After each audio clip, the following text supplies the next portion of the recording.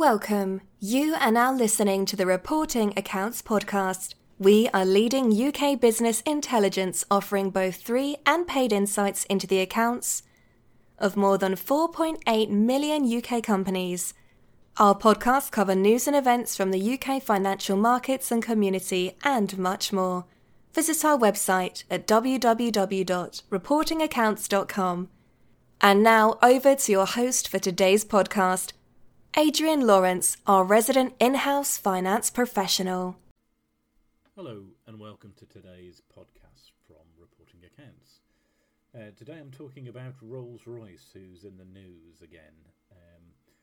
Last year Rolls-Royce had a rights issue to shore up their finances, but today the company is announcing a $2 billion cash shortfall, which has been a result of the COVID lockdowns.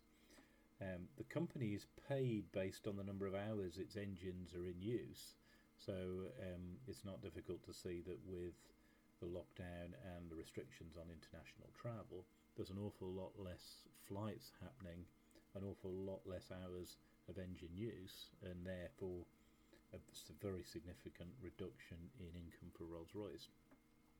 It is a very well-respected company with a golden share still held by HM government, and it also has diversified into areas such as nuclear power. The share price today dipped below £1 again.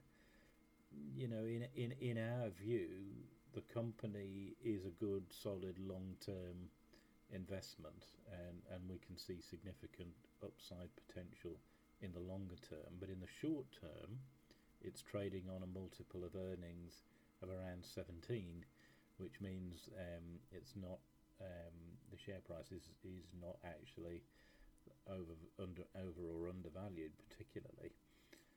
So it's a very challenging time for Rolls-Royce. It's likely that the lockdown in the UK will end shortly. The vaccination programme is moving very quickly now. As I'm recording this podcast, just over 7 million people have been vaccinated, which is a very significant proportion of the vulnerable population in the UK.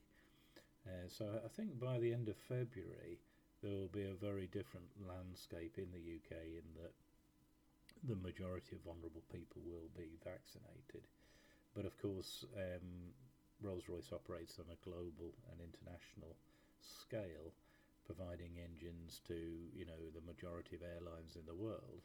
So it's very much a barometer, if you like, of the level of aviation travel. So it's going to be some time before things return to normal, and it's a difficult situation for everybody and Rolls-Royce as a company. Thank you. If you want to learn more about our services, please visit our website, which is www.reportingaccounts.com, where you can find information and narratives on over 4.8 million UK companies. Thank you.